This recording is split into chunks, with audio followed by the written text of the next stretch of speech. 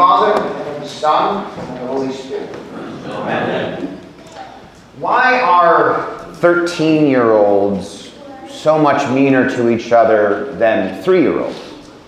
Or when your kids are in kindergarten, they invite everyone to their birthday party. Why is it that 10 years later at 15, they only get along with 5 other kids? Why is there this great difference in cruelty between childhood, toddlerdom, and adolescence? Well, I think the answer is pretty simple. When you are a little child, you don't really understand yet how social credit works. You don't understand that in order to be valuable to other people, you have to be good at things. And you also have to know how to understand what you're good at. This is, again, why it is that when you're 5, if you ask Levi what he wants to be when he'll grow up, he'll tell you he wants to be an ophthalmologist and a pastor and a professional wrestler. You see what goes on in our household, right? But you ask a kid who's a bit older, it's much harder for them to come up with even one thing because they've figured out at that point what they're good at and what they're not. So they're also at this age, around 13 or so, 12, when you start really becoming keenly aware of what it takes to be considered a good, valuable person. Adolescence is the age when you start to realize that your hands are pretty empty of the talents and the skills and the things that make you valuable to other people. You've learned at this point that in order to have value, you need to have something to offer someone else. You need to be able to hand them something. And it's at that age, unfortunately, for our adolescents here, when you also come to discover you're not really all that good at anything. You may be middle school good at things, but you're not really adult good at anything. That's why those middle school years are filled with bullying. You start to discover that if you can't really fill your hands with talents and abilities, the only way to really make yourself seem like your hands are fuller is to knock the gifts out of everybody else's hands. So that's when you have the unathletic mocking the even more unathletic in middle school, a bunch of bumbly kids who can barely put a basketball into a hoop, mocking those who can't do it at all.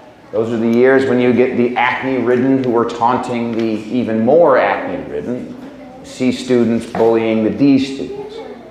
And in all of this, everyone is thinking, subconscious as it may be, I don't really have anything to offer anyone. I don't really have anything to make me a good person. But if I can convince these other people that everyone around me has even less to offer, I'll look better by comparison.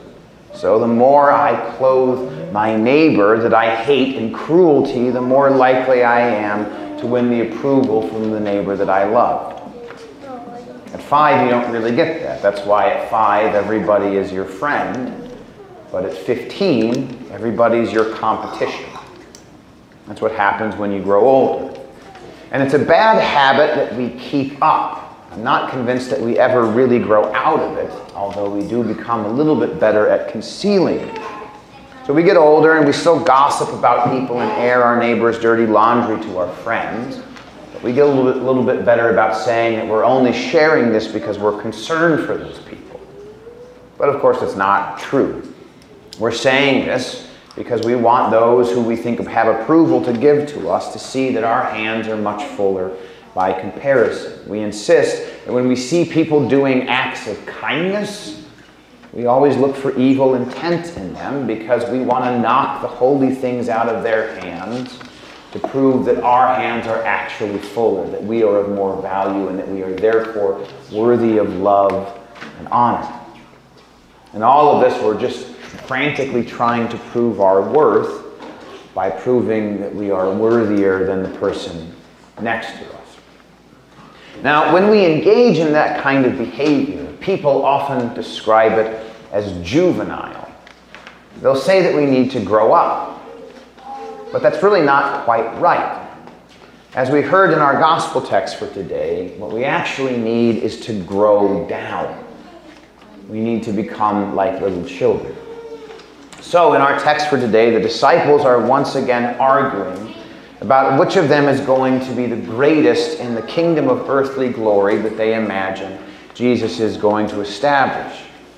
And since they are human beings who share the same deceptions of our sinful nature, and don't know how to distinguish how the world works from how Christ and his kingdom work, they are certain that these positions of honor and glory are earned on account of their own merits. So they're all squabbling back and forth with each other, arguing about which of them has the most stuff to hand Jesus, which of their hands are the fullest. I've got strength, I've got devotion, I've got wisdom or tenacity, whatever it is, oratory skills that they might think they have. That's the debate. And so, each of them being unable to convince the other that of his superiority, they bring this dispute to Jesus and ask him to settle the matter. Which of us is the greatest? In other words, which of us has the most to offer you? Whose hands are the most full? And so, when Jesus grabs a little child and sets him in the midst of them, he is certainly rebuking his disciples, as these subsequent words make clear. He's telling them, your self-righteous quest to prove that you have something to offer the kingdom of God is only going to drive away the humble and the downtrodden, the lowly and the broken.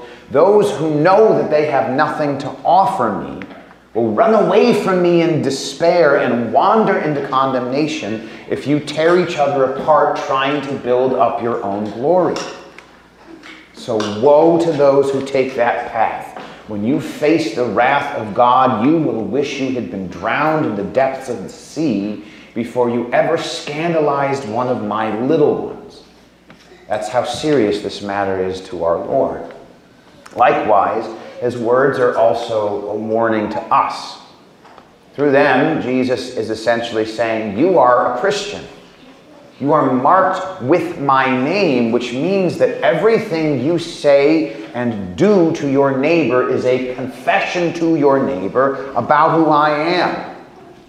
And when you belittle people and try to empty their hands so that you will look full, so that yours will look further, you are teaching them something wicked, something entirely contrary to my gospel.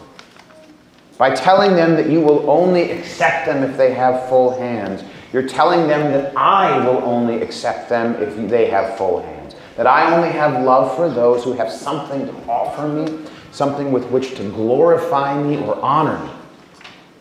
Your lost or impressionable neighbors are little children who should be able to trust you to lead them to their Father, as are the little children, the actual little children of your flocks.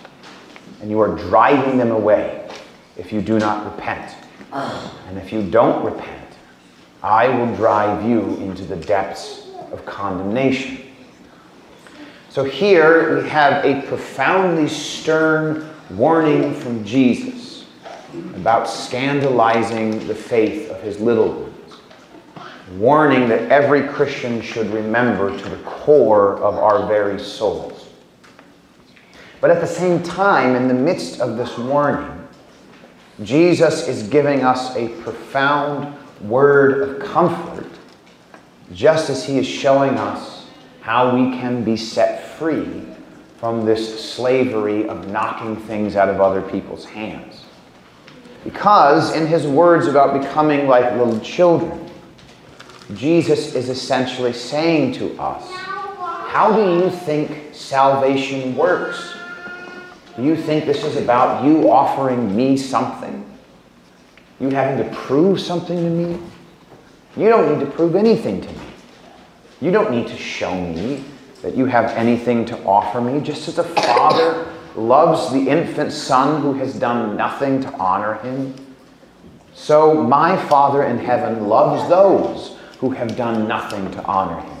Just as a father will give up everything he has to the son who's done nothing for him in return, my Father is going to give up everything for those who are worthless and unaccomplished and utterly incapable of giving him one drop of glory.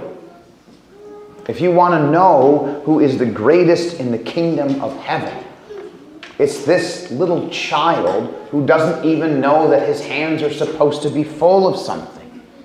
It's the one who doesn't consider his own greatness. It's the one who hungers only for the love of his Father, the love he simply knows is going to be there because that's who his Father is.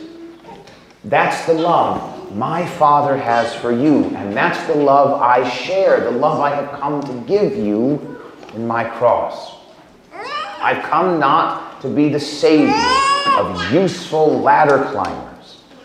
I've come to be the savior of useless little children with empty hands. So, are you useless and worthless? Have you failed to build up any righteousness to hand Jesus? Yes. Do you have no strength to add to his own? You certainly have no strength at all. Do you have any holiness to make the perfectly holy Son of God holier? No, you don't. Are you worried that you are a worthless sinner whose hands are completely emptied of anything valuable, but filled to the brim with only your wretched sins? Well then, yes, don't be worried, because you are exactly the person he came to save. Be at peace. Jesus didn't want your non-existent accomplishments. He didn't need your phantom earthly power or glory to build his kingdom. As God tells us in Psalm 50, I will not accept a bull from your house or goats from your folds, for every beast of the field is mine. If I were hungry, I would not tell you, for the world and its fullness are mine. The only thing Jesus wanted from you in order to build his kingdom was your sin. And he has already taken those away from you. At his cross, he claimed your transgression as his own. All your viciousness, all your cruelty, all your vain attempts to make yourself acceptable to the world by cutting down your neighbors. Jesus destroyed this all when he was cut down by you and for you. When he breathed his last upon the tree of condemnation that he transformed into the new tree of life. At the cross, Jesus emptied your hands of the only thing you had that he ever needed, your sins.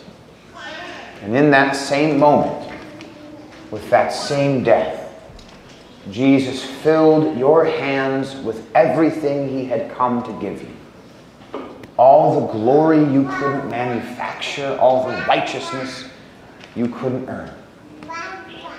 There, in his dying breath, he made those things your own forever.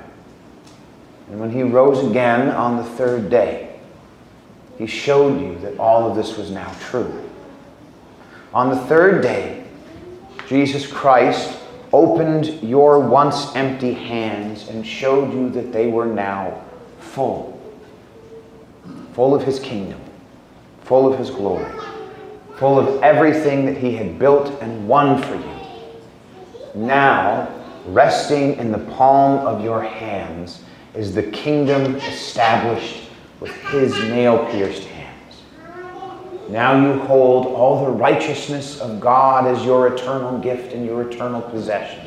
Now you can dig your fingers into the love of God that you could not earn, but that God was always going to give you in the blood of his Son. Everything, all of it, each individual drop of salvation was now resting in your worthless hands, that Jesus Christ made worthy of eternal life. You do not have a God that you need to impress, a God you need to win over. You do not have a God who is auditioning you for a middling place of honor in his kingdom. You have a Father who has adopted you into his kingdom of unfathomable, never-ending glory that he declares is now yours. A Father who invites you to feast with him forever, and to take your place at that feast in the seat of honor. So, become like a little child. Become like an infant who never asks himself what he has to offer his father before he cries out for a bottle. Become like a 3-year-old girl who firmly and fully believes that she is beautiful simply because her father tells her that. Become like a little child who doesn't look in his own hands before asking for everything that rests in his father's hands. Be at peace when you think of your God. And be at peace when you look at your neighbors. Through the lens of Jesus Christ, see them clearly. Your neighbors are neither the people giving out glory, nor the people competing with you to receive it. They are your fellow useless little children who have nothing to offer the God who has promised to give them everything in the blood of Christ. So don't hate them. Don't condemn them. Don't compete with them. Love them as your Father in heaven loves them. Cherish them as He cherishes them. See their hands as not something that are not a thing that are competing with you. Not as hands that are full of competing virtues or talents or bits of righteousness.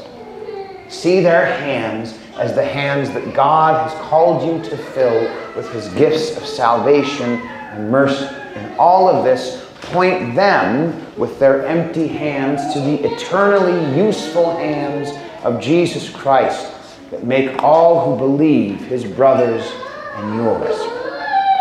Together, as little children who have nothing to offer God, run into the arms of the God who has given you everything and always will. In the name of the Father, and of the Son, and of the Holy Spirit.